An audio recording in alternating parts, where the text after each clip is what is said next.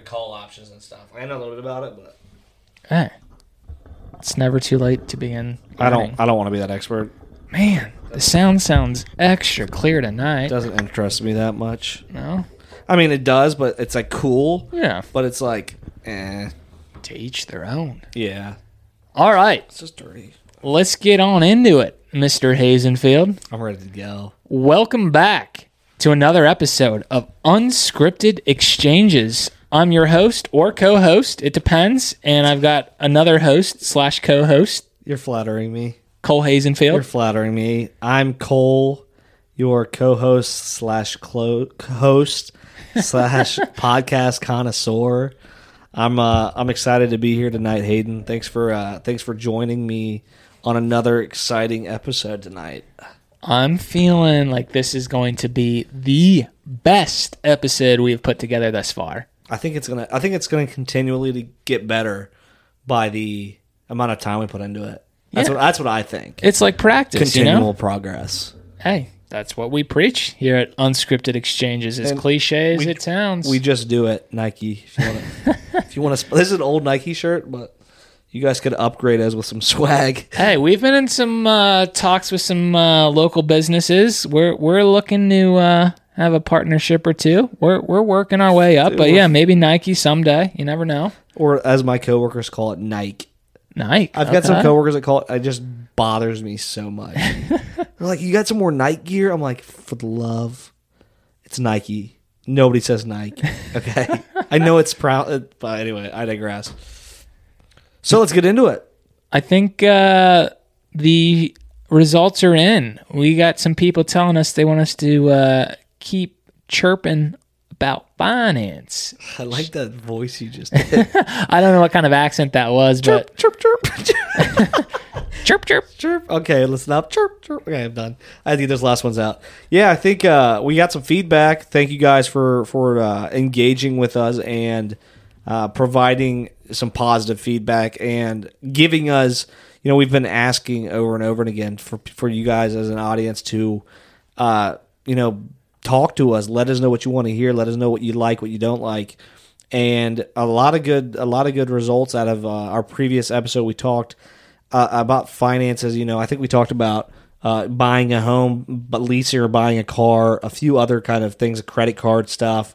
And I think tonight we wanted to kind of keep going down that hole a little bit and get into some, just some experience we've had with, personal investing, choosing any from that to choosing your healthcare plan. If you work for somebody, if you're working for yourself, we want to just, give again a few more tips and do's and don'ts and some information that we've picked up along the way. Amen to that, Cole. Do you want to kick things off for us? Well, I'll pose a question to you, Hayden, so sure. You can run with this. Okay. So I mentioned personal investing, and I use the personal investing. I don't even know if that's like a real term, personal investing maybe, but I'm saying personal investing because over the past 5 years, I think it's maybe less, you've had like a huge boom in the ability to invest in companies yourself and not use you not have to be either an accredited investor or a financial advisor. Now you can get on, Robinhood and Webull and Truebill, and there's tons of other apps and programs out there where you can go put $5, $10, $100, however much you want in, and actually buy into stocks. So I precursor that with, understanding that it's the industry and the landscape has changed so much that now that we can invest money. So I guess my first question to you is, Hayden, what experience do you have with one or any of these new platforms and investing your own money outside of just what you put into, like, let's say, a retirement account? Yeah, great question. So I have certainly learned a lot over the past few years. And as you mentioned, there's more and more platforms or exchanges out there where any person can go and buy and sell, stocks or bonds. And there's relatively low commission, or sometimes you don't have to pay any commissions whatsoever. And that's been the latest craze over the past couple of years. Robinhood, I think, is one of the biggest ones, and they took it by storm. They sure did. I think, 5 or so years ago, whenever they started, I'm sure some of the bigger financial firms were laughing at them like, what the heck? There's no way that this is going to end up being, as great as it is 100%. today, which is said about a lot of things. But anyhow, I would say that Robinhood has been very good to me in terms of self-educating with personal investing, as you mentioned there.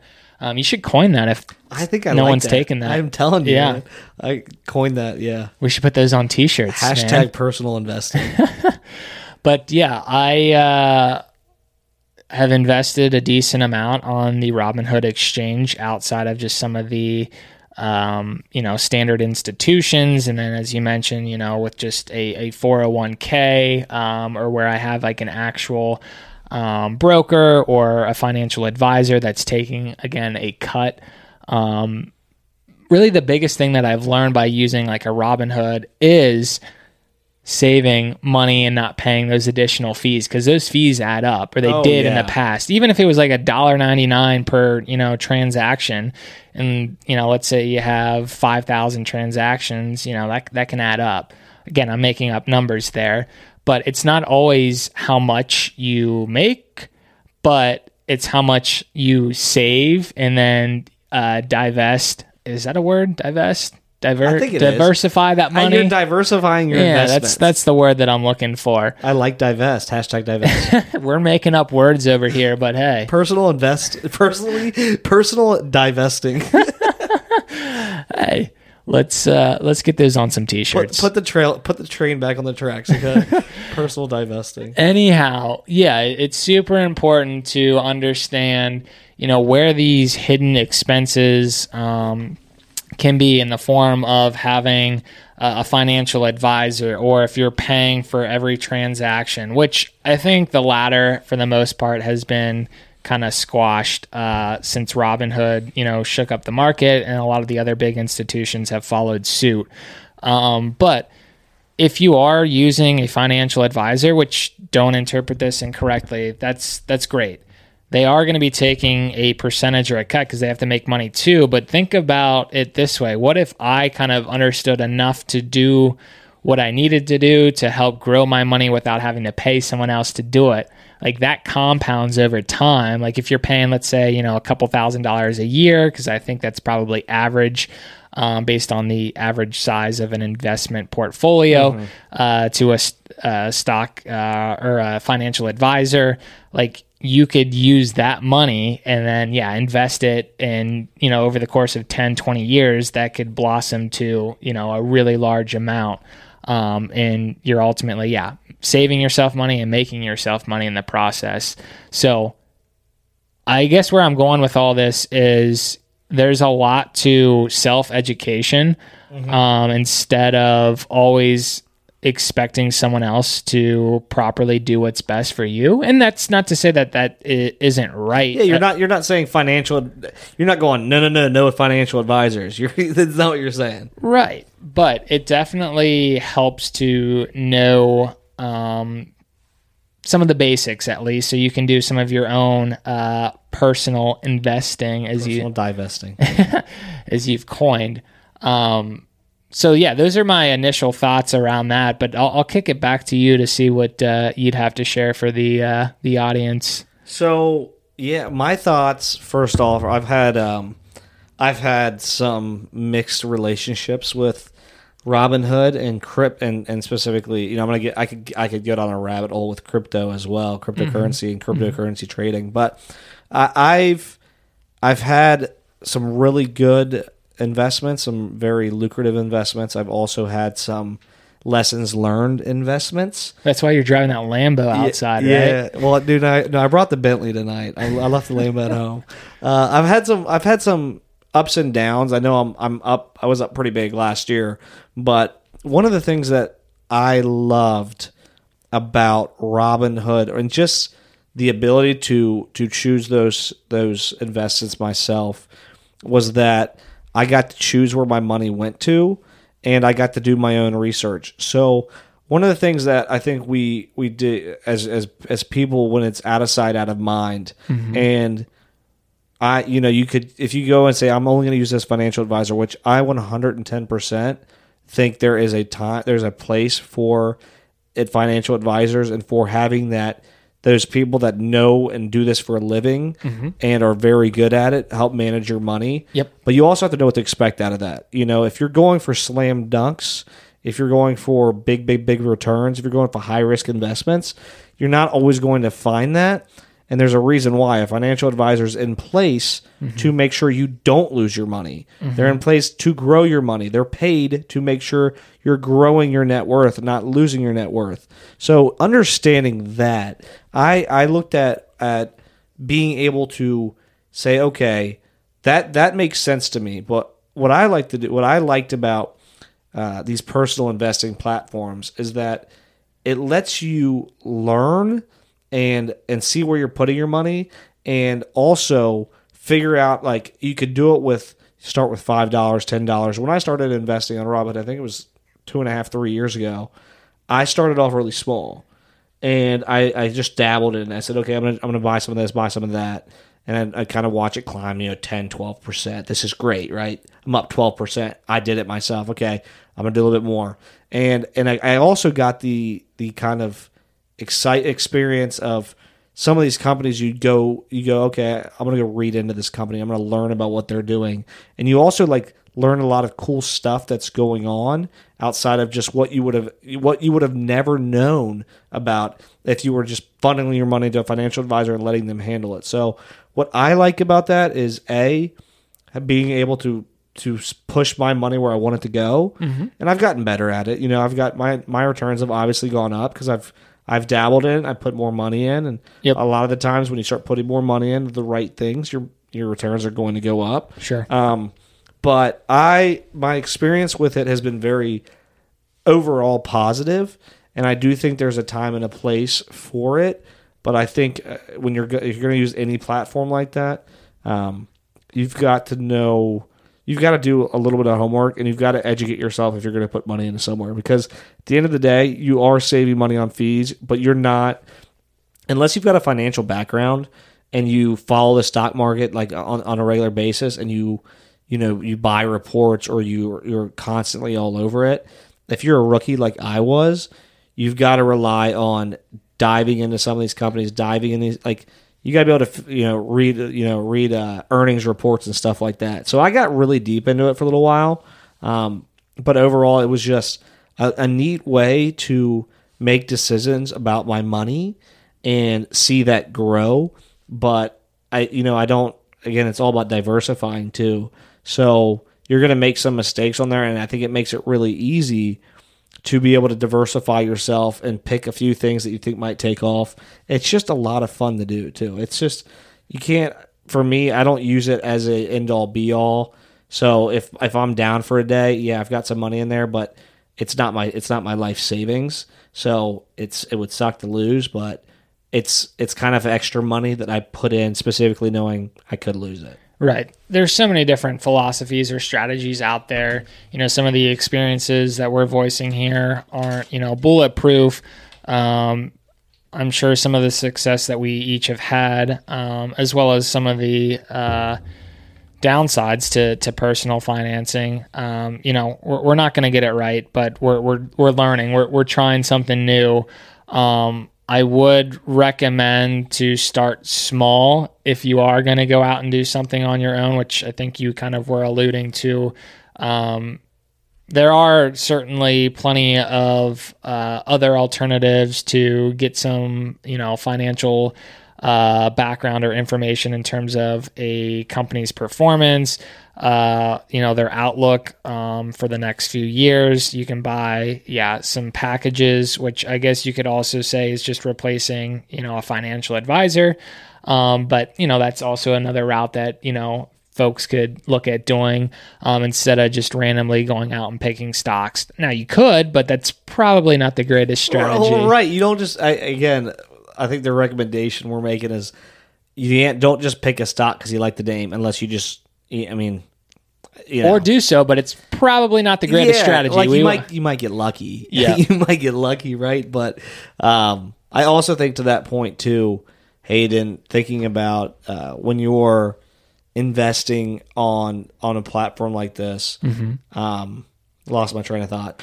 Oh, I will pick up where your train of thought might have been. I thought it was really good. Plus, I must not have been that good of a thought. That's all right. I'll come back to you. So when you talk about investing, are you in it for the short term, the long term? Does it just depend? What are your thoughts on long term versus short term investing?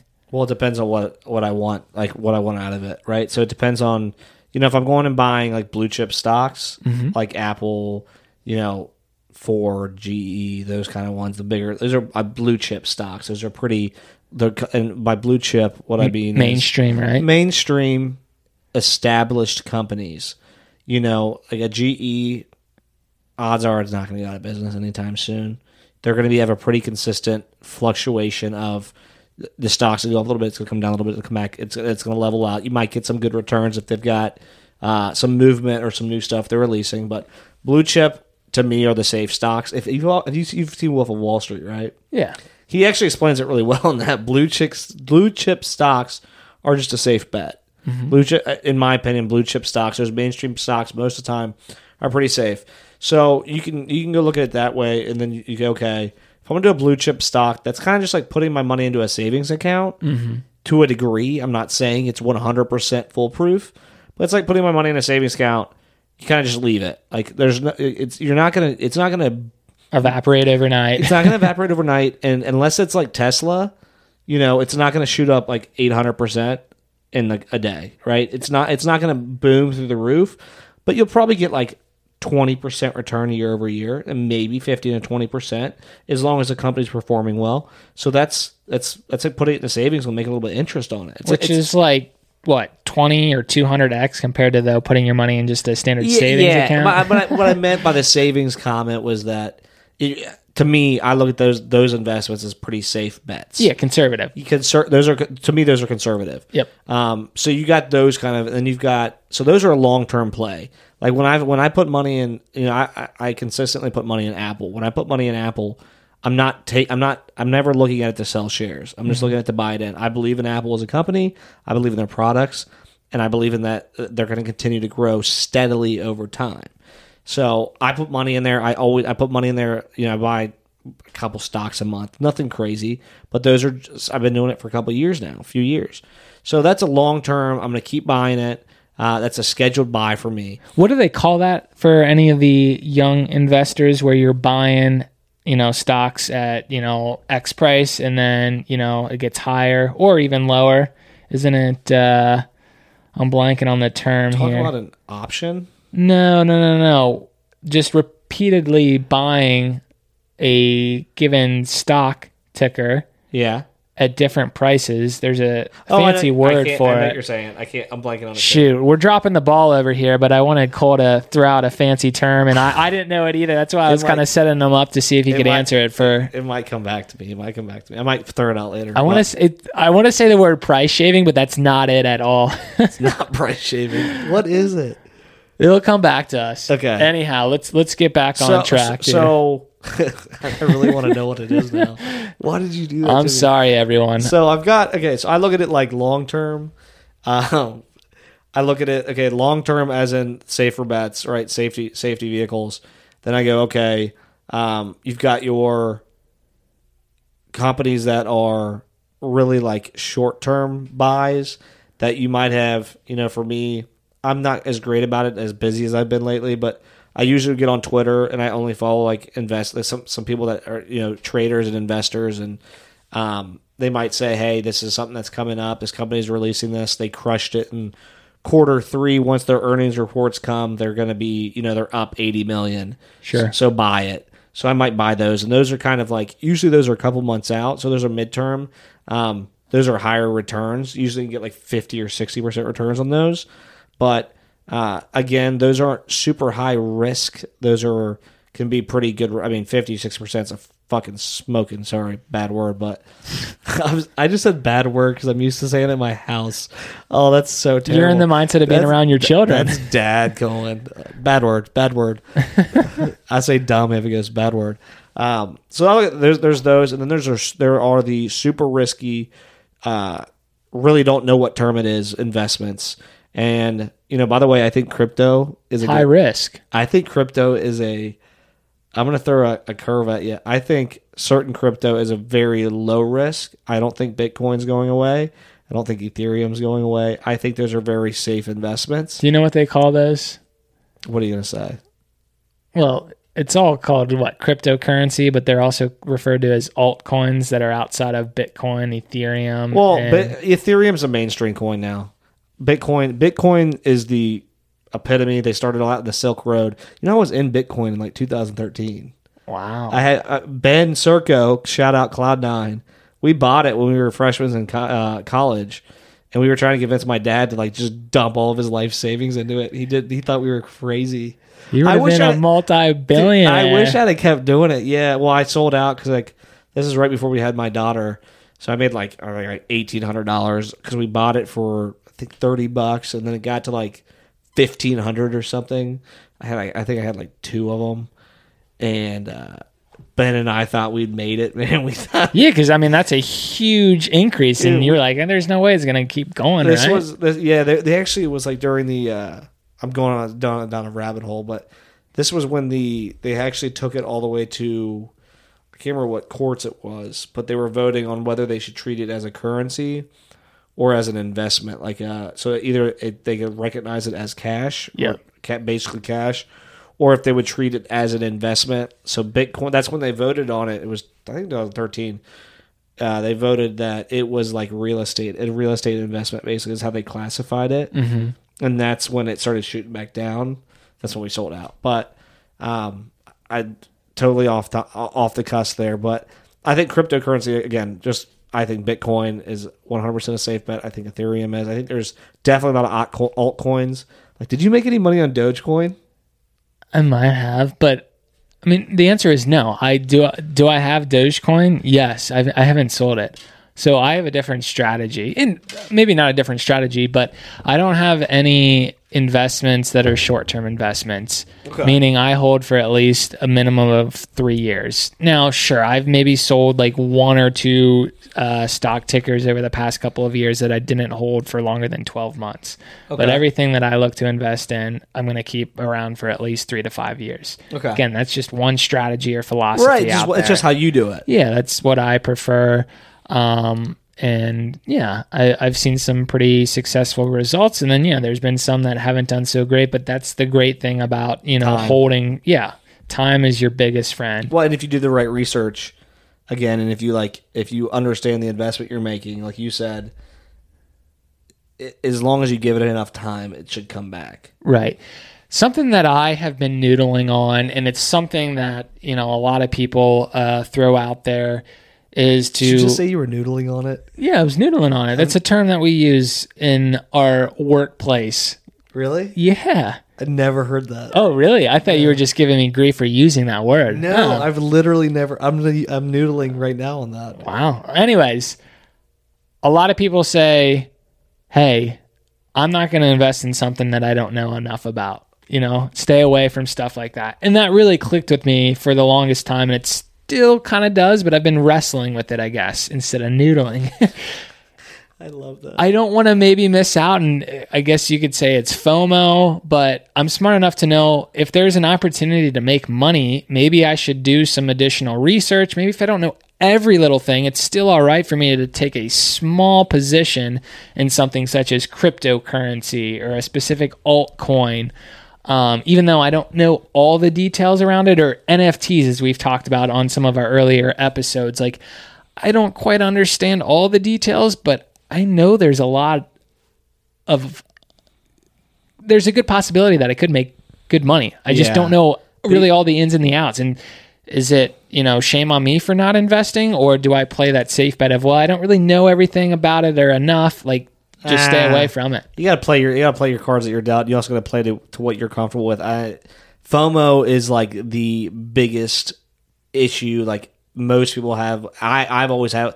I with investing specifically. Like if you start getting FOMO, like It's dangerous, right? It's very dangerous because then you start getting emotions get in the way of it, and yeah, we've all dealt with it. Like I had FOMO with the GameStop stuff, so I jumped into it, and then it was the most stressful. Like when it popped again, it was the most stressful 4 days of my life because it was. I mean, literally, you're watching it every 5 seconds, and you're going, "Should I sell it now? Should I sell it now?" What exchange did you end up purchasing on? Robinhood. And were you screwed over like a lot of people were where they froze people from selling? No, okay. no. This was. Are you was still not, holding to this? This day? wasn't the first. Do you round. have do you have diamond hands? No, this wasn't. I should. Yeah, no, this wasn't the first time. This was the. It popped. I knew some people made a lot of money on it, and then I was like, okay, I saw it drop down to $40, and I got a text message, which I'm not going to name drop on here, but I got a text saying you should buy GameStop. It's going back up again. Mm-hmm.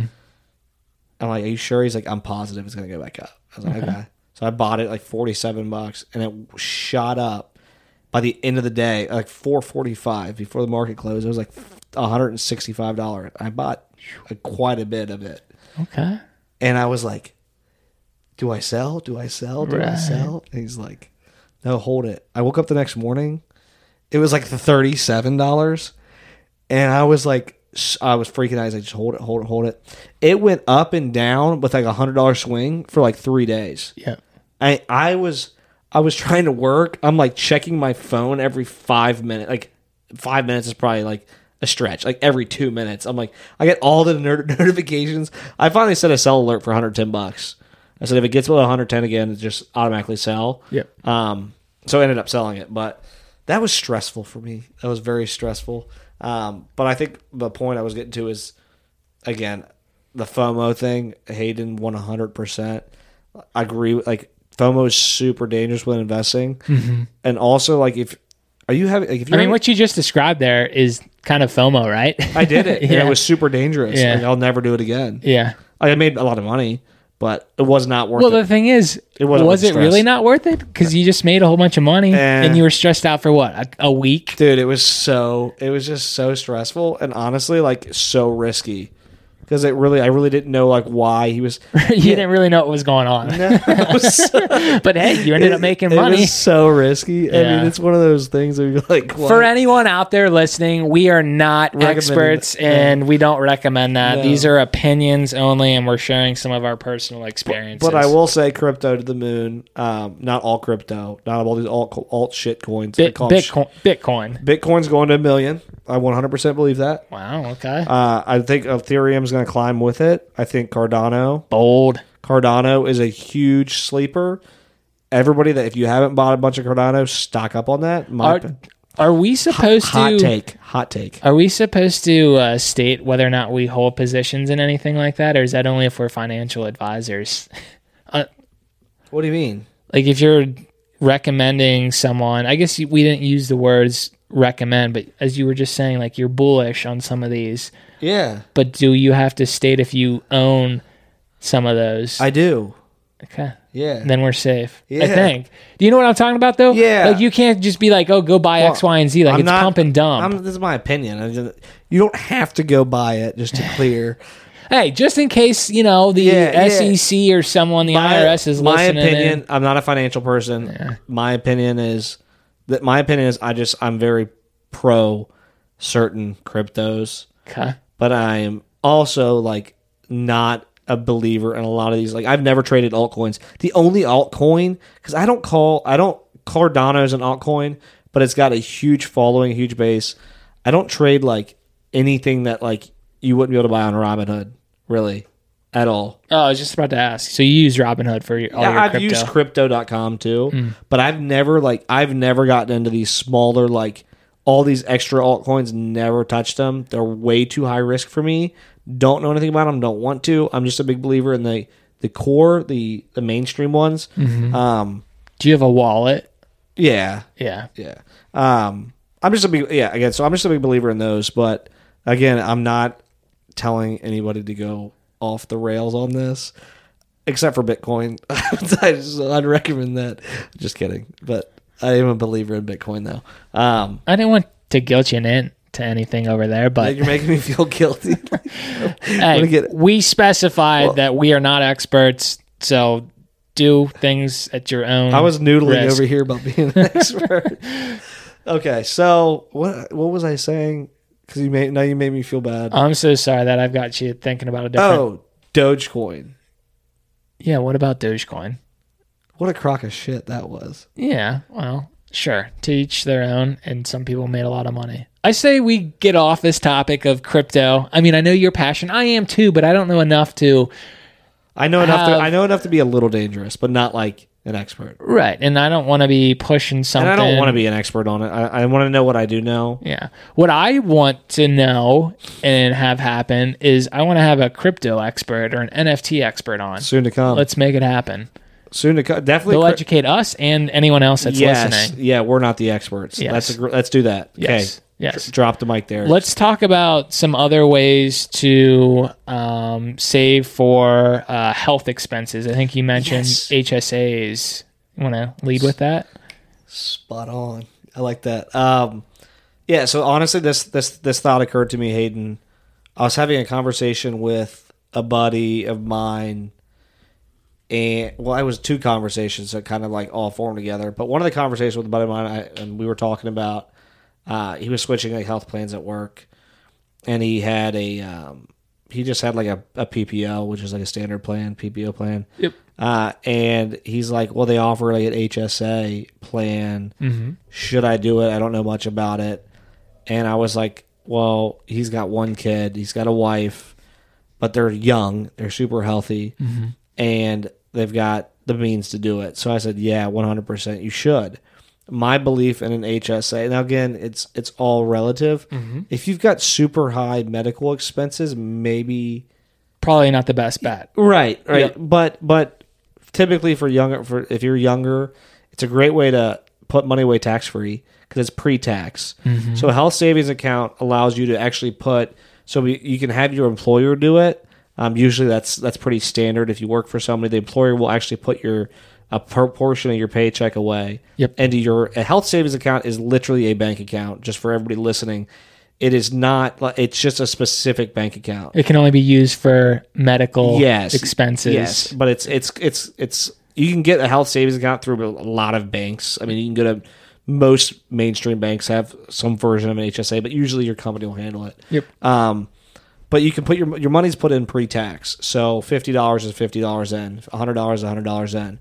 So I believe for they didn't raise it. It's $3,500 a year for an individual, and it's $7,000 or $7,500. It sounds right. Yeah, and they increase those over time too. Yeah, for a family a year. And what you do is it's basically a trade-off. So you're paying a lower premium, right? Healthcare premium, but you're basically getting. A lot of that money is being shifted and put in your health savings account. If you choose to do so, if you right? choose to do so, yeah. So which makes sense. Sorry to cut in. If you're enrolled in HSA, like you'll have coverage, but you say you go to the doctor, and this is stuff people don't know. They go, oh well, I don't have a PPO, so I have to. You're still covered under insurance. Your insurance company has negotiated lower rates for you, and then you use your HSA, the money you're putting in your HSA account, to make payments. So let's go to the doctor and you have to get a checkup. All right, well, you pay out of your health savings account for that checkup. You go to the pharmacy and you have to get medicine. You pay out of your health savings account for that medicine. But it's all pre-tax dollars. So again, it's just a great way to, I think, have lower monthly premiums for your for your health care, and also be putting money away tax-free that you can use literally for whatever expenses you have going on. Yeah, so that last part there, what you're saying is there's tax benefits. A ton of tax benefits to it. Yeah, and you can also invest that account money too. I did not know that. Yep. Ooh, I'm learning something. At something. least that's what I'm doing with mine. Really? Yeah. Tell me more. I didn't know that. I don't know that much more. I'm not going to act like I know the ins and the outs, but yeah, I've got that money. And like you said, you can think of it as just like a separate bank account. But again, there are guidelines or stipulations for what that money can be used for. Right. And it's strictly medical expenses. Medical expenses range from, buying over-the-counter medicine, if you're going to PT, if you're going to, your doctor for just a checkup, etc. So there's a wide range, and there's an official list out there. I don't know what the website is, but anyways, the chunk of money that's sitting in that account is also, some of it at least, is being like invested and I'm making some money on top of that amount, if that makes sense. Yeah, but I don't know like what it's being. You don't know the ends. I get it, but you know that's happening. You just Yeah. Oh, that's interesting. Yeah, I mean, there's so many different loopholes and things. I missed the boat on something. I think the other thing to call out, and you and I are a little bit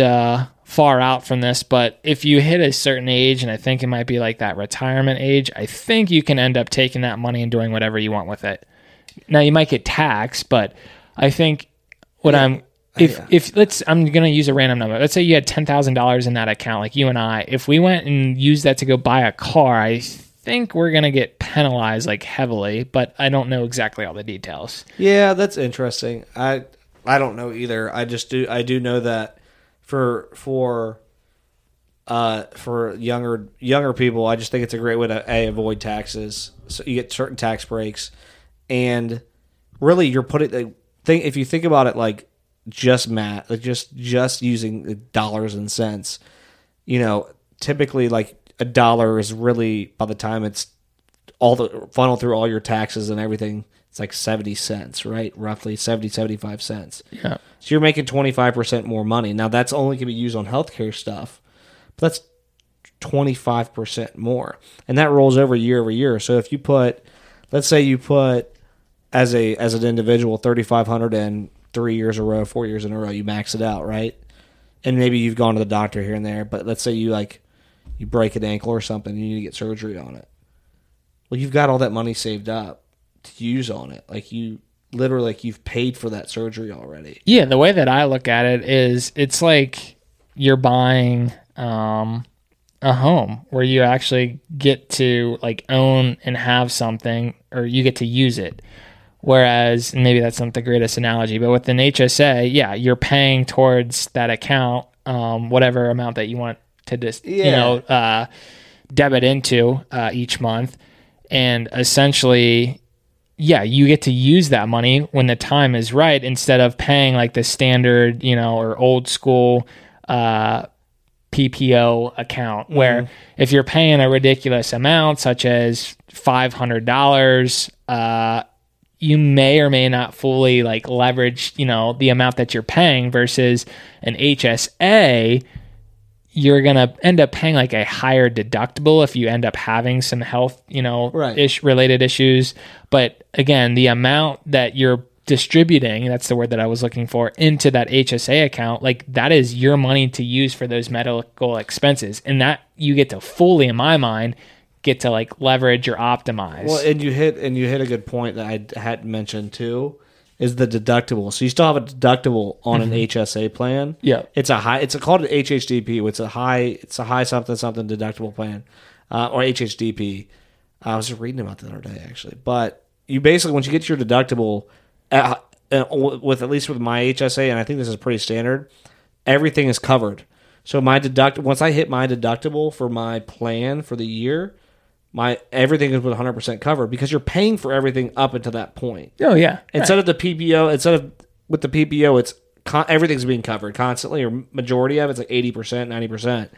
You're paying more out of pocket for each visit, but it's all going towards your deductible. And once you hit your deductible, then you're 100% covered after that. I will. I know from my account, though. You're right. I was about to say, I think for some, it varies. It depends on the insurance and stuff. Exactly. They negotiate, what those plans need to be. But I know for my situation, yes, I also have an HSA. I'm going to go in to get a doctor's, physical or whatever. I'm still going to end up having like 80% of it covered or whatever it might be. And then I still have to pay, a small amount. Whereas if it's a PPO, more times than not, that would be covered 100%. Standard visit would be, yeah. So I just wanted to use like an example with numbers where we're not saying, And maybe it is for some HSA plans where you're paying everything fully out of pocket until you hit your deductible. Some of that is offset based on the plan. It is, but again, like the insurance companies, like you said, they negotiate. Yeah, right. They negotiate. Example I had is we had my daughter. A simple example. Then we can kind of wrap this conversation with HSAs up. But yeah, I had switched to it. With my company, I started off as a PPO event originally with my new company about a year and a half ago, I guess almost 2 years now. And then I switched to it like 6 months in. There was like a waiting period or something. I don't know. I can't remember why I did it. But then I rolled over my cash from my other HSA account into it. And so anyways, going back to like the point I was making is we just had my second daughter in September. And I've got the HSA, and her bills. So she went into the nursery for the first 3 days. So when she was born, she was covered by my wife. So she was considered like part of my wife because she was in her belly. So my wife's insurance covered her. As soon as she's born, any care like outside of that is considered on her insurance, where she's on my insurance, right? Interesting. Yeah. So she's on the family plan. She was just Amanda. As soon as she's born, now Blake's a real person. Now she's separate. Okay. Well, she was in the nursery for like it was a little rough. 3 days. Okay. Like with tubes and stuff hooked up. She had some breathing problems. Well, guess how much the bill was? I don't want to know. So we got $19,000. Yeah. $19,000. Guess how much I had to pay out of pocket? Yeah. It was like $2,700. Yeah. Because my deductible, I think, it was like $3,500 or something like that. I'd paid some of it down already. Sure. For just visits and stuff like that. But that's the beauty for me of that. And again, they're not all the same. But that was a situation and where if I had a PPO, like that would not have been covered. There'd have been it might have been like $13,000 or $14,000. But most PPOs wouldn't cover that kind of intensive care. Interesting. Yeah. It's again, it was a situation where literally it showed like we had our bill, then it showed what was covered based. It was pretty awesome. I was like, I'm glad I don't have to pay all that. That's awesome. You got to fully leverage that. I think the main takeaway here, and as you said, we'll bounce to another topic, is look into an HSA and see if it makes sense for you. Cole and I have found it to be very beneficial for numerous reasons, as we've described. But yeah, let's head over to another topic, and then we can look to wrap things up for the night. I think you and I were talking about, like, if I were to start over again, and maybe I could frame this up a little bit different, but if I wanted to go back to college, if I wanted to start a new company, like, what are the best ways to begin? Like, how do I make the right financial decisions? And I'll kind of lead with some of my thoughts, and I'll have you jump in here. Like, the advice or recommendation, and I'm practicing what I'm preaching here as we enter into this, media universe and podcasting here, but go out and learn on your own. Spend some time doing a lot of research. I mean, a lot of research, only you know what that means for you. But don't worry about having to spend, buco bucks on, the biggest courses. It's all right to, move at your own pace. But go out there, roll up your sleeves, and immerse yourself in different types of, whether they are online classes or YouTube videos, like, learn on your own. Don't think you have to go to like a formal, again, institution like a college where, I want to become a social media manager, coordinator, so I got to go spend, thousands of dollars learning how to do that. And maybe you do, but I think there's other alternatives out there where you can get just as far or more out of life by just doing things your own way and researching, meaning you're spending, countless hours watching YouTube videos. There's plenty of great content out there that is free, or at least a fraction of the price compared to, paying, for a college degree and being a social media expert. And I am ripping a little bit into, the whole college experience. And I want to also mention that college is great. Don't want anyone to get me wrong with that, but it just depends on kind of what you're doing. Like the whole entrepreneurship route, I think a lot of that is learn as you go. Like you learn from experience, kind of what some of our experiences that we've shared over the course of some of these shows. But don't be afraid to go out and learn. Like never stop learning would be my advice. Start a small micro business or service, whatever the heck it is. Learn from it. And even if you quote unquote fail, you'll learn a lot more, most likely, than going and learning something from a professor or out of a book. Like you got to go out and do something is what I would preach. So I love everything you just said. I can't. There's some tidbits I wanted to add to that, Hayden, because I think you hit on a few very, very key points. There is, you mentioned being a learner, immersing yourself, and I think part of that conversation, that idea that don't just throw a bunch of money at stuff and think that's going to solve the problem is kind of what I got out of that, or it's not going to teach you. And I want to second that, because I mean, we're living proof right now, and I'm living proof that you don't have to have a lot of money to succeed in things. A lot of this, like at least right off the bat, there's a lot of tools and resources out there that you can take advantage of and teach yourself with and educate yourself before having to go put a dime into things. And I what really gets under my skin sometimes I hear is, well, I can't start a business because I don't have the money, or I can't do this because I don't have the money. Excuses. It's like grinding in my ears, because there are so many resources out there that are free, that are open source, that will educate you, that will get you so far before you need a dollar, before you need to spend any money. There are I could just name off 15 that we've used just for this podcast, just for unscripted exchanges. You'd be like, man, you guys must be spending boatloads of money. No, we're spending money smart. We're doing some upgrades to the studio. We're buying some good equipment, but we're taking advantage of the resources that are out there. We're educating ourselves and immersing ourselves. So, again, not to be all about us. We're not perfect. We're not the best in the world. We think we're pretty awesome. Don't get me wrong. But the point, I guess, I'm seconding. I'm kind of agreeing with that and pushing the point home that if you want to start something, like, don't let the money be a thing.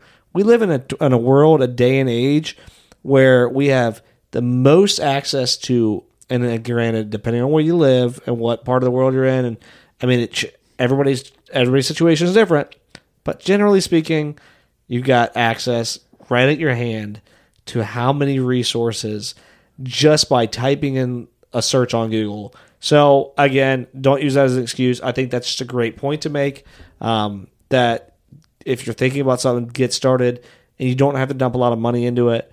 I think the educational side of things, it kind of just coincides with that. Is like, I 100% think that college can be great and can be beneficial, but just because you'll get a college degree doesn't mean you're going to be successful, and doesn't mean you're going to be an expert. Just because you go get a marketing degree doesn't mean you're going to be good at marketing. Just because you go get a degree in accounting doesn't mean you're going to be phenomenal at accounting. I mean, you got to put more effort in than just that piece of it. So whatever you're doing, get after it, stay after it, and educate yourself. Don't overanalyze too much either. We're not saying like go down a wormhole, but if you're going to do something, like, take a stab at it. Do it at your own pace, maybe, to start off. Start dabbling in it, and maybe the more you get, the more interested you get, the more stuff you find out, you start getting those hashtag green lights. You start getting green lights and things going the right way, and I think you can see a lot of different positive results. So I just wanted to add that. Here's $20 for reinforcing my message. Thanks, You're Cole. welcome. Yeah. No, I loved everything that you added on there. Yeah, we're living in the greatest age. Now, you can pick apart, well, we're really not because of X, Y, and Z, but the main point is you have maybe not all, but a lot of information at your disposal by just literally pulling up your phone and just starting to do some homework with just Google searches like, how do I do X, Y, and Z? You can literally learn as you go. Think back 10 years ago. Like, it wasn't as easy to get the information that we can get just like this. And there's pros and cons to that. Don't get me wrong. But again, go out there, learn, never stop learning. We both have, new skill sets that we've added to our tool belt over the last, 3 months as we've started up this venture here. And we're only going to add to that. And that all just starts with our appetite to just be curious and want to learn new things. So we encourage anyone out there that's like, well, I want to start something, but I'm not sure. I don't have the funds. Well, find a different avenue to get the information that you're looking for. You don't have to spend a whole bunch of money. Be smart with your money and how you're, paying for those online courses or tutorials. Don't worry about having to pay, again, a whole bunch of money to go to college if you're thinking of taking that entrepreneurial route. Now, there are times where it's all right to do that, but just recognize that maybe that's something that I don't need to do.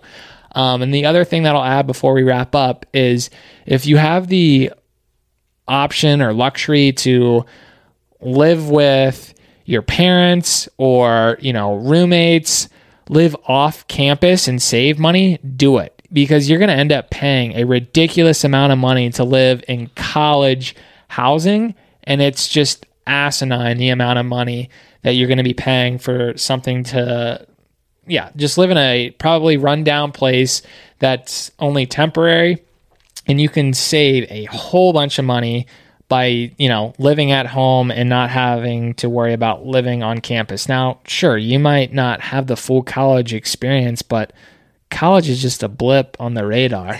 I got a hot take for you. Go for it. If you're a college kid and your mom and you don't have a job, you're a full-time student and your parents are helping pay, what you should do is make a deal with your parents, and if I get a less expensive place, I get to pocket the difference. Great idea. Yeah, and you can. I wish I'd have thought of that. I would have. Really, you can work on your negotiation skills too. You can see how that goes over with your mom and dad. I love that. Well, hey, I say we wrap this one up. This was another great conversation or conversations around different aspects to financial literacy. We touched on stocks, cryptocurrency, which you and I are still learning more about, some HSA stuff.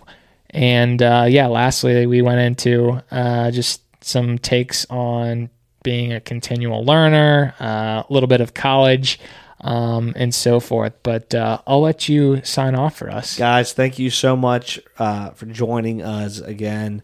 This has been a fun, incredible journey so far. Please continue to listen, support, give us feedback, provide, just some information that would be useful, whether it's, you don't like the shirts we're wearing, you don't like what we're talking about, you do like what we're talking about, you want to hear this. We appreciate the engagement and the support, and I just want to say thank you. We can't thank you enough for being on this journey with us. Stay tuned for some exciting guests coming on. We will be dropping some content. We will be releasing some new content and just trying different things to help you guys engage with us, to add some light, some value, some motivation to your day. And we hope that you're getting a lot out of it and you're getting after it each and every day. So thank you very much. Thanks all. God bless. Bye.